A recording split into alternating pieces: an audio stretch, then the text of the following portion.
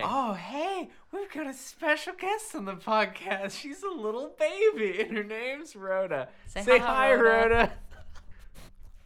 Oh, That's this is so awkward. It's such a bad idea to have a new guest on a podcast. Rhoda, what do you want? Would you like to say anything?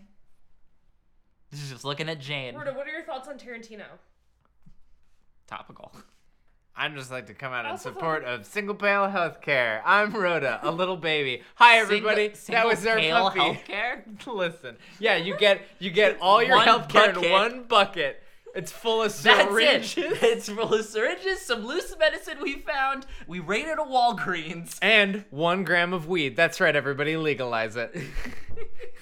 Welcome to Media Majors, a storytelling podcast that sometimes we want to record really quickly, so we have our puppy be the intro. Oh, man, she was so cute. I hope everybody got to hear some good snoofs. Just some good sniffing content. For the record, Rhoda fucking hates Tarantino and thinks that he should never work in film again. Hey. Go Rhoda. Go Rhoda. Hey, Liam, what do we do on this podcast every single week? Tell stories about media. I'm Liam Sr., and I talk about movies, TV, show business. And I'm Tom Lockney, and I really like to talk about the culture of the internet and video games. You forgot for a quick second. I sure You did. forgot what you do. Oh, boy. It's a Sunday. It sure is. It sure is, as It's we're Super about Bowl to Sunday, find out. Which is a great segue, because it's Super Bowl Sunday, my friend. Mm-hmm. Each week, we have a theme, and today's theme are spectacles. Sub-theme, Super Bowl for me. January 15th, 1967. The first Super Bowl is played at the Los Angeles Memorial Coliseum in Los Angeles, California. It's good that they named it that and then decided, oh my god, we should put it in Los Angeles so the name makes sense. The Green Bay Packers beat the Kansas City Chiefs 35-10. The game is the only Super Bowl to have been broadcasted in the U.S. by 2 different networks simultaneously. Ever since then, except for in 2007 in some reason when like 2 networks just streamed it. But since then it's been on one network and they all like kind of take turns. The big 4 just kind of pass it around, which is like a really weird sort of everyone has to share. Everybody has to share the sports. It's adults. These are grown adults. So the first halftime show featured trumpeter Al Hurt, the marching bands from University of Arizona and Grambling State University, 300 pigeons, 10,000 balloons, and a flying demonstration by the hydrogen peroxide-propelled Bell Rocket Airmen. During most of the Super Bowl's first decade, the halftime show was college marching bands. So basically what would happen was, ABC was running the Super Bowl this year. Well, we're going to have like a crazy variety show on at the same time here on CBS. Oh boy. So they had to counter programming. And this year we've got the entire cast of SNL. We're going to murder them on live television. Everybody's favorite classic halftime show where they murdered the cast of SNL. But it's just crazy to think that like Super Bowl commercials and Super Bowl halftime shows were created because other networks wanted to counter the programming of just the Super Bowl. And this is when, so during the 80s, musical acts such as New Kids on the Block, Gloria Estefan, Michael Jackson, Clint Black, Patti LaBelle, and Tony Bennett performed. New Kids on the Block again. Mm-hmm. Super Bowl XXX V111, which I believe is 38, was an American football game between the Carolina Panthers and, shocker, the New England Patriots. Oh, boy. This was the 2003-2004 Super Bowl. Patriots would beat the Panthers by a score of 32-29. It was the highest watched Super Bowl at the time with 144.4 million viewers. 4 or 5 months before the game, the NFL announced that Janet Jackson would be the headline performer of the Super Bowl show. Janet Demita Jo Jackson, born May 16th, 1966, is an American singer, songwriter, dancer, and actress. She's known for her sonically innovative, socially conscious, and sexually provocative records and elaborate stage shows, and she's been a prominent figure in pop culture for over 30 years. She was the youngest in the Jackson family. She's been on variety TV shows. She's appeared on Good Times and Fame. She signed on to A&M and had a bunch of really popular records. In the 90s, she did a really high multi-million-dollar contract with Virgin Records. She was considered a sex symbol in the 90s. She's great.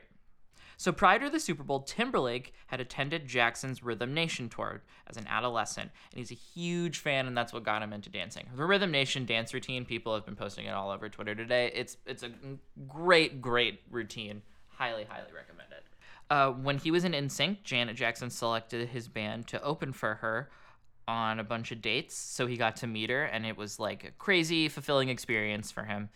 So they became really good friends and just really enjoyed each other's work. So during the halftime show, she decided to bring out Justin Timberlake, and they performed Rock Your Body. And on the last line, Timberlake says, "I'm going to have you naked by the end of the song," and Timberlake pulled off part of Jackson's costume, revealing her right breast, partially covered by a piece of nipple jewelry for literally less than a second. This was enough for everyone to shit their goddamn pants and lose their fucking minds. I remember the 2000s. I remember hearing my fucking parents talking about this. I remember hearing my I believe it was my dad talking about how like Janet Jackson was like a slut or something like that. Which, hey, by the way, we should say wrong opinion, wrong and bad opinion, not correct, not her fucking fault. That is not correct. The incident has been referred to as Nipplegate by grown adults who think that's a thing they can say and have me not react like, what the fuck? What is it? What is it about adding gate to the end Watergate. of things? I know what this Watergate scandal is, but like, Tom, that's what it is. Why are people so uncreative and stupid that they cannot perform, like, assign a new original name to a scandal and treat it as its own scandal and not be like, ew, this is just like Watergate. It's not. It's different. So CBS did a broadcast delay. The FCC fucking lost their mind and tried to sue, and it almost went to the Supreme Court. Jackson's publicist stated that at the end it was only supposed to reveal Janet Jackson's bra, lace undergarment, and it was just got stuck to the outer layer, and so it was basically Janet Jackson's reaction was just like, grow up, everybody. This isn't ridiculous. I'm sorry, I'm thinking about it even further now, but like to conflate like accidentally exposing your breast, a thing that a huge amount of people have. Not only that, we all got titty. She had a cover on. Like, it wasn't. Yeah, compare that to the Nixon administration trying to like scam the entire fucking country is such a unbelievable false equivalency. So this incident would have some of the strangest consequences I've read about. A lot of the following is an excerpt from Maren Cogan's excellent piece on the whole ordeal called "Wardrobe Malfunction. In the beginning, there was a nipple." I highly recommend it. So Sally Frattini, who was the executive producer at MTV, MTV was putting on the show. She was celebrating during the performance because her and her crew had just pulled off this whole crazy show. It's really hard to put on a live performance like this in short notice. Mm-hmm. The Super Bowl halftime show sometimes is such a really bad show because they have no time to make anything decent, and it's just a really... I almost wish they would just stop doing it because it's never good. It's never really good ever since Prince. So they're fucking euphoric, and then they get a phone call from their boss who was like, everyone in the world just saw Janet Jackson's breast, which not even fully right. Only 100 million plus people. And let's for all half calm of a down. second, yeah. And then her and her team were just like, crap, because basically the NFL never fired MTV. They said, we're never going to work with you again. This is all your fault. To this day, it remains the most watched video in the history of TiVo, and it was a huge thing for TiVo. It really boosted TiVo sales. What a embarrassing fact about people. A lot of people thought that it was they all did it on purpose to grab ratings. That's the thing is until you told me actually earlier today, you mentioned that this was a plan gone wrong. I was under the impression that this had been done intentionally, either with or without Janet Jackson's knowledge at all. No, see what happened was in rehearsals, the move was that Timberlake was gonna tear off part or all of Janet Jackson's kilt. It wasn't working, so they practiced this thing, which just worked a lot better, I think, for because they're both very energetic dancers and move around a lot. So in an on-camera apology after the event, Jackson backed up the producers, insisting she decided on the big reveal after the final rehearsal. Timberlake was meant to pull off a piece of the costume, she explained. It was supposed to reveal only a red lacy undergarment. As it played out, the undergarment, it was a total malfunction. Timberlake also apologized, but never really, gave a side of the story. Think about that information what you will. I will. You're allowed to. Yeah, that's right. That's right, listeners. This is a very active listening podcast. So a couple weeks afterwards, it was very hard to reach Janet Jackson's team as they were not taking phone calls because people are awful and terrible human beings. NFL corporate communications vice president Brian McCarthy said, "We turned over the keys to MTV and they crashed the car." So Brian's a bit of a drama queen. The FCC tried to do a bunch of stuff. Specifically, this guy named L. Brent Bozell, and he had been on a mission to make on-air indecency a cause for national outrage, and he saw this opportunity to really do it. He took his advocacy group, Parents Television Council, and they basically just yelled at the FCC to, sue everybody involved. Mm-hmm. See, a year before the Super Bowl, Bono got a Golden Globe and said the moment was really, really fucking brilliant on a live broadcast, and Bozell was like, "Oh no! They said fuck on television." Oh boy, hope he never listens to our podcast, Liam. Just listen to how he talks about this whole ordeal. This is a quote. "We realized we'd really hit a nerve out there, and we weren't alone in thinking," Bozell says. "That was all before Janet Jackson. Jackson was what lanced the boil." What a fucking scumbag. What the fuck? This guy's blaming her for this? Not her fault at all. No. Even a little bit. He's saying that, he's not. He's basically just saying we're not even that mad at the situation. We just know we can get a lot of opportunity out of this. Mm-hmm. So he's just a piece of shit, and his name is Brent. Ugh. Gross. Ugh, Brent. Go sit back on your couch. The FCC receives only a handful of indecency complaints a year. It received 540,000 about Janet Jackson's breast. Jesus wept. Jesus wept for their world no more. Where they were no more world to conquer.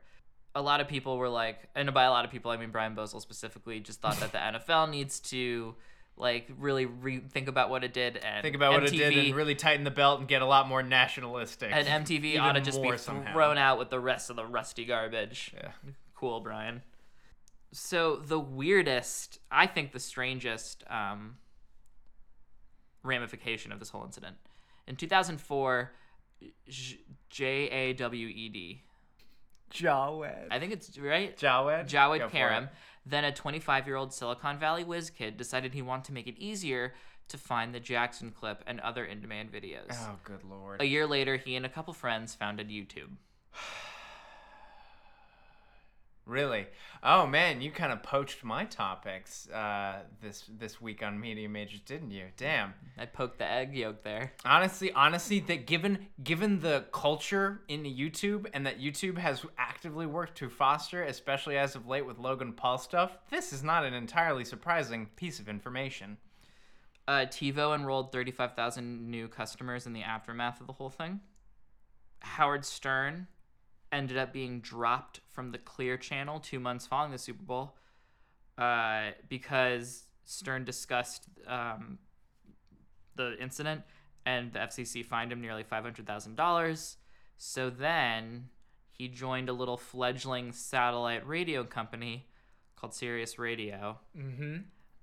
As of 2014, SiriusXM has 24.4 million subscribers, and Stern is a big part of that. Yeah. So because of this, YouTube, SiriusXM Radio, oh boy, TiVo, good lord, Timberlake's career as a solo artist took off.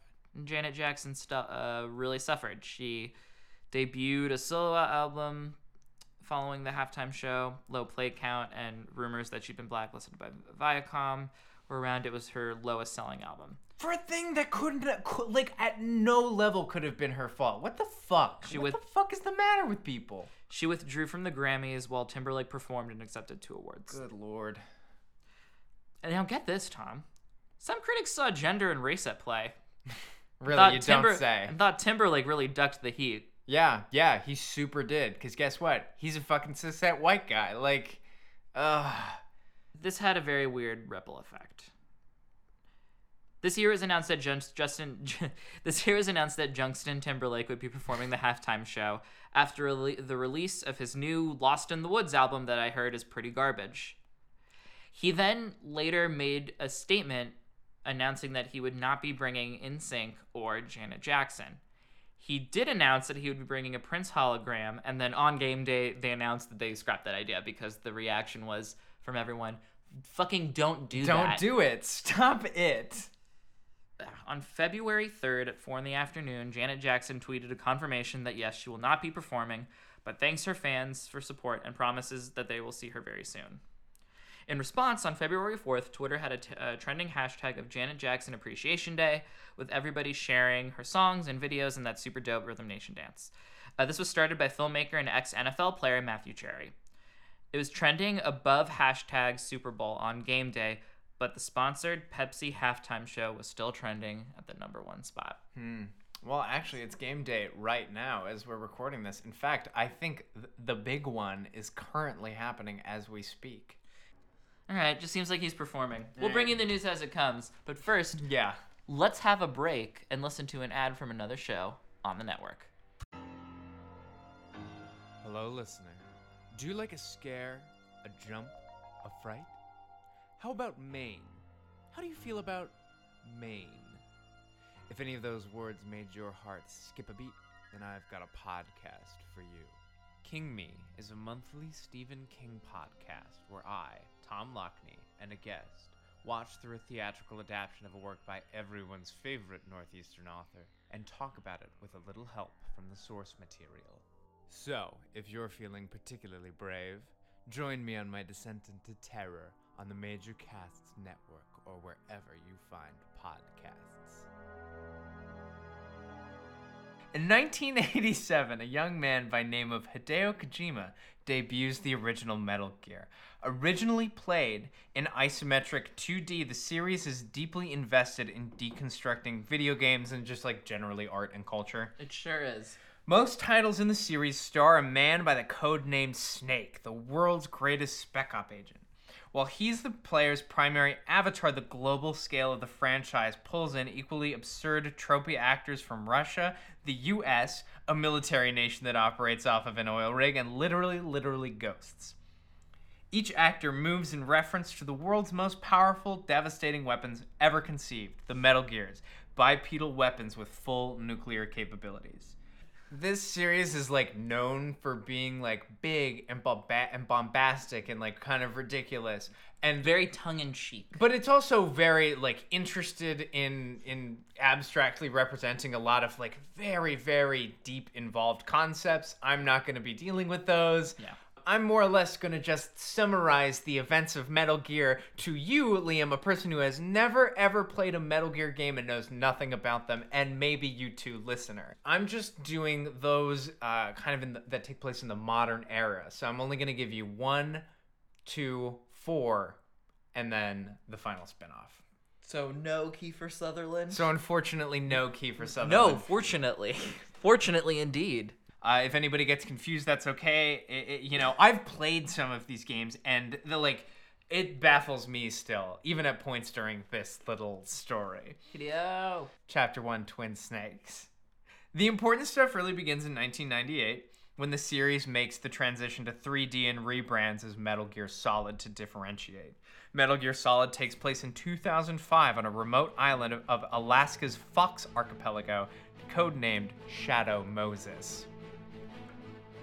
A genetically enhanced Special Forces unit, Foxhound, has taken over the island's nuclear weapons disposal facility with the help of their Metal Gear Rex, which they threaten to use if they are not given the remains of Big Boss, the world's greatest soldier. Of course. Big Boss was the main bad guy in the original Metal Gear. He dies. Supposedly. Solid Snake is sent in to stop them. Then a lot of stuff happens that's really kind of not important or as exciting as people remember. I think that the first Metal Gear Solid is good but kind of boring. Sure. Yeah. Snake does battle with the various members of Foxhound, such as A fox, a hound. The end. Such as Revolver Ocelot, an old man whom liked to spin guns. The climax of the game reveals that your rival, Liquid Snake, has masterminded the entire affair. Liquid tricked Solid into coming to Shadow Moses by posing as his handler, Master Miller. Both Liquid and Solid are, in fact, the product of the Les Enfants Terribles project. Of a course. super secret government project whose goal was to clone Big Boss. Okay. So, How you doing? Solid Snake, Yes. Liquid Snake, where's Gassy Snake? Just an old farty man in a box. There's not so much of a gas. Think more of a solid. That's a joke for all you listeners who already know where the series is going. He delivers an infamous speech, Liquid does, detailing how he was given all the recessive genes of Big Boss, while Solid was given all the dominant ones. This doesn't make any sense. The idea is like Liquid's like, I'm all fucked up and shitty because I got the recessive genes. But like what recessive genes really are is like, oh, you've got red hair. But you don't have it now. You might give it later. Like that's what it means. It's just that like you don't have red hair, but you have the possibility of red hair Within you. And that's- lurking inside. and that's the most beautiful hair of all. Potential hair. Liquid seemingly succumbs to a virus known as Fox Die, and Snake escapes to fight another day. In the credits, it's revealed that Revolver Ocelot was a double agent for the president all along, and that the president, by the way, is also a third clone. Some major themes of the game are that nuclear weapons are scary and bad, which, like, yeah, Sure. and that Hideo Kojima thinks that Solid Snake is super fucking cool. And another theme is that animal names. Yeah. Chapter 2, Sons of Liberty. Metal Gear Solid Sons of Liberty picks up in 2007 as Solid Snake investigates a Marine Corps tanker rumored to be the site of a new Metal Gear's construction. Indeed, he finds Metal Gear Ray housed within its hull. But he's not the only one interested in the Metal Gear. Russian mercenaries, led by Colonel Gurlukovich, his daughter Olga. Oh, it's me, Gorlukovich. It's my beautiful daughter, Olega. Literally, that's the voice. There you go. I knew I could do it. This is Red's voice now for podcast. And Revolver Ocelot attacks. Oh, Revolver Ocelot is back. Oh, my old friend. My old friend. Ocelot reveals that he has replaced his arm with that of Liquid Snake, and then the arm possesses him. Oh, classic Ocelot.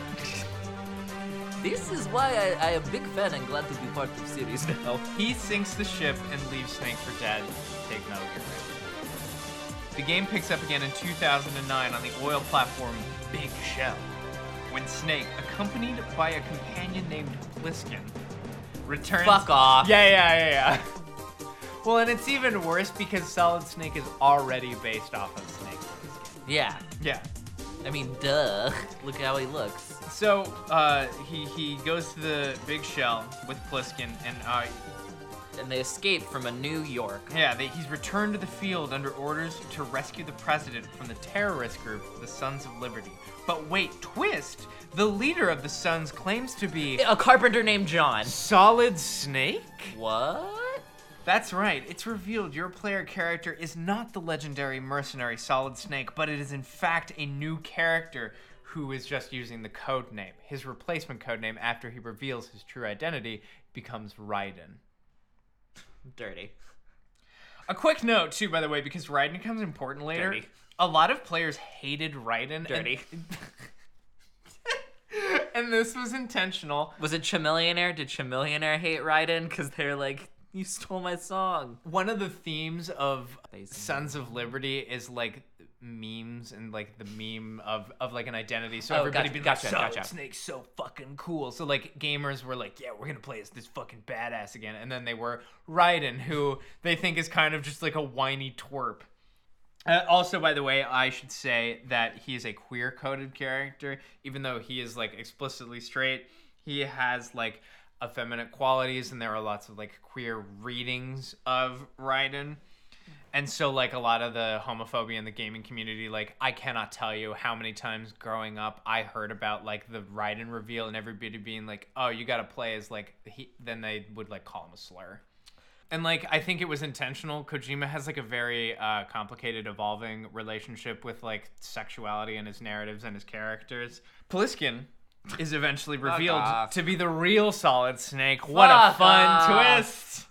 And helps Raiden secure the president. President Johnson reveals that Big Shell is simply a housing station for the newest Metal Gear Arsenal gear, and that the United States is actually run by an entity known as the Patriots, led by the Wiseman's Council, and that the terrorist leader of the Sons of Liberty, thought to be Solid Snake, is actually the Tom previous Brady. president, a perfect clone of Big Boss known as Solidus Snake. How you doing there, bud? Like a box of hamsters just kind of eating each other. Revolver Ocelot kills President Johnson, and Raiden is captured after a betrayal at the hands of Solid Snake. This is what people hear when other people talk about Star Wars. Yes, almost definitely. This is what it is. He awakens to torture at the hands of Solidus Snake, who uses the opportunity to remind Raiden of his own backstory. Solidus... Wait, sorry. Remind Raiden of Raiden's backstory? Yes. Fucking, I know my backstory, guy. And also technically Solidus' own backstory, because apparently, under a different identity, Solidus adopted Raiden as a child, saving him from the horrors of being a child soldier. After Solidus leaves, Olga appears and reveals that she too is a double agent for the Patriots. She sends him to obtain Arsenal gear on behalf of Solid Snake, who only allowed Raiden to be captured so that he could then gain access to Arsenal gear. Snake and Raiden reunite and are captured again, this time by Revolver Ocelot, who reveals that he too is a Patriot double agent. Okay, so... Alright. Turns the out- Patriots, by the way, that's the other theme of this episode. The fucking Patriots. Yeah, there you go. Turns out the Big Shell mission was actually a simulation, an attempt to recreate the conditions of the first game and push Raiden to become a soldier on par with Solid Snake. Ocelot is then possessed once again by Liquid Snake, whose intentions are to use Ocelot's body and knowledge to hunt down and kill the Patriots. Snake escapes to pursue Liquid Ocelot, and Raiden loses control of Arsenal gear. He crashes down on the roof of the Federal Hall National Memorial, where Solidus attempts to kill him. It's Solidus' desire to use to kill the Patriots, even though he's like a double agent too, and wants to use the nanomachines inside Raiden to do so. So Raiden has no choice but to defeat him in combat. Solid Snake heads off to hunt down Liquid Ocelot and the Patriots, and in a post-credit scene, it is revealed that the active members of the Patriots Wiseman Council have all been dead for over 100 years. Chapter 4, Guns of the Patriots. Liam, you fancy yourself a writer of narrative. How is this digesting for you? You know what this is going down like? This is going down like some thick-ass moussaka. That's eggplant, ground beef, and then a fucking block of cheese on top. Oh, love me a thick-ass moussaka. You would like moussaka. It's very Tom Lockney friendly. Chapter 4, Guns of the Patriots. Hi, Tom. I'm Moussaka. Nice to meet you. You guys go see a movie. In the interest of time, Metal Gear Solid 4 is going to get an incredibly bare-bones summary, and also because, like, I think a lot of the moments in Metal Gear Solid 4 only have that kind of, like, whoa, like, what the fuck? This is crazy value.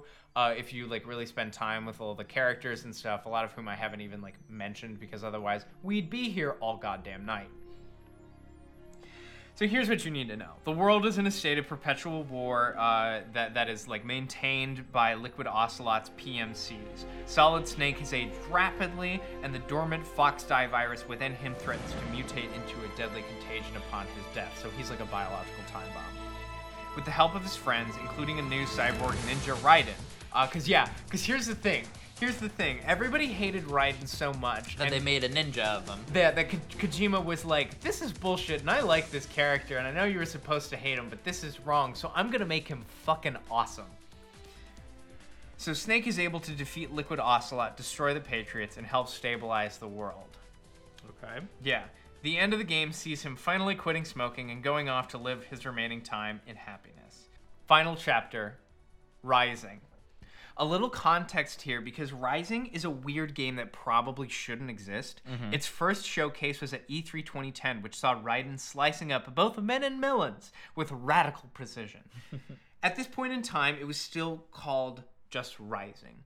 But the idea kind of blew up in the hangar. There were a lot of worries about censorship because of like the realistic renderings of dudes getting chopped in half. Like you could like slow down time and twist your blade and then chop like a soldier and then blood would spurt out.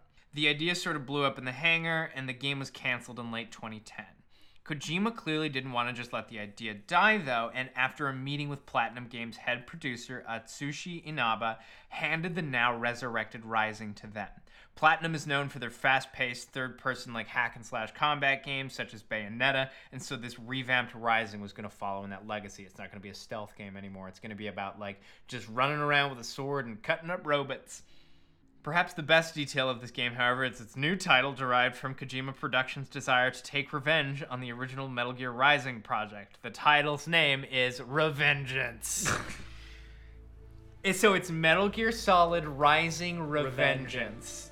But enough about its creation. This is a story about spectacle, and goddamn, Revengeance is really good at spectacle. You fight like a lady with 8 arms. Ooh. Yeah, there's like you have a samurai dude who it has like you have like a robot dog named like Deathblade or some shit like that. Aw. It's fucking nuts. You little Deathblade.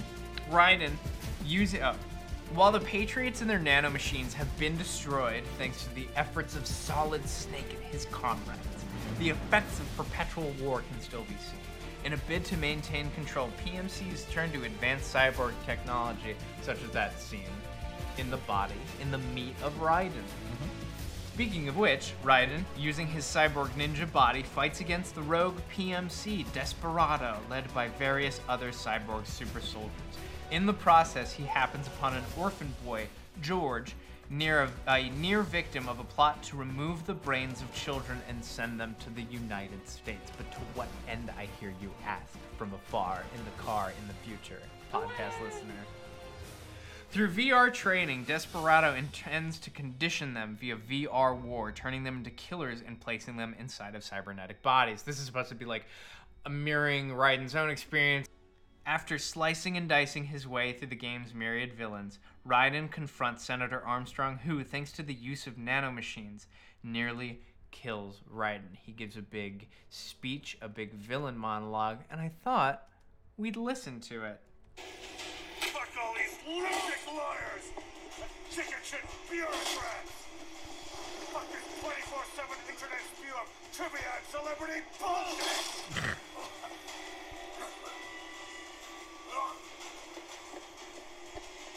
Fuck American pride! Fuck the media! Fuck all of it! America's disease, rotten to the core. There's no saving it. We need to pull it out by the roots. Wipe the slate clean. Burn it down! And from the ashes, a new America will be born. Evolved, but unchanged. The weak will be purged. And the strongest will thrive. Free to live as they see fit. They'll make America great again! Oh my god. Thank you. And when was this? This game came out in 2013. Jesus Christ. Yeah, he fucking nailed it. But by the way, like, I don't think this is like an indication that Hideo Kojima is some sort of like Nostradamus prophet. I think that just hacks like Donald Trump have always existed and always been exactly the same forever and ever and ever. And smart people can easily predict their rhetoric. I mean, he like very quickly, I mean, like, it's very easy to envision in your mind a Make America Great Again if you're really like thinking of political slogans a villain would say. Yeah. But yeah, Raiden is able to fortunately turn the tide and rips Armstrong's heart out of his conservative chest and crushes it in his bare robot hands. Hey, Metal Gear Rising Revengeance is actually a pretty fucking good video game for other reasons as well. I would recommend people check it out if you're looking for like a really fun action game with like the zaniness of a Metal Gear. And the word fuck a lot. Yeah. But that's it. That's the spectacle. Oh my god. What did he do? He played Rock Your Body. Without Janet Jackson? Are you fucking serious? What a fucking piece of trash. What the fuck? Come on. Except he didn't say the line that got him. Man, I'm glad this trouble. is a fun joke to you, Justin. I'm glad you got to have your yucks a decade later. So sometimes that shit happens. Yeah. You know what my self-care corner is tonight I'm going to have a really fun night with my friends. We're going to pick up our D&D game that we haven't played in a hot second just because things have been busy. And then later after that, we're going to play more games and watch the new Cloverfield movie that's going to be on Netflix after the Super Bowl. It's going to be a fun night. Self-care corners. Self-care. I'm seeing Jeff Rosenstock in 2 weeks today. That's church for me, so gonna be great. Nice. That'll be my self-care corner for the next 4 episodes. Cool. All right. Thanks for listening to another episode of Media Majors. If you enjoy the podcast, you should leave us a rating and review on iTunes. You can follow us on Twitter at Media Majors Cast. You can like the Major Cast Network on Facebook for updates on all the other shows on the network. They're all really great. Leave us an email at mediamagespodcast@gmail.com if you want to just stop by and say hi and communicate. And as always... I'm so sorry, Tom. Oh, no. Apparently there was a Tide Pod commercial. No. So we'll be there for you.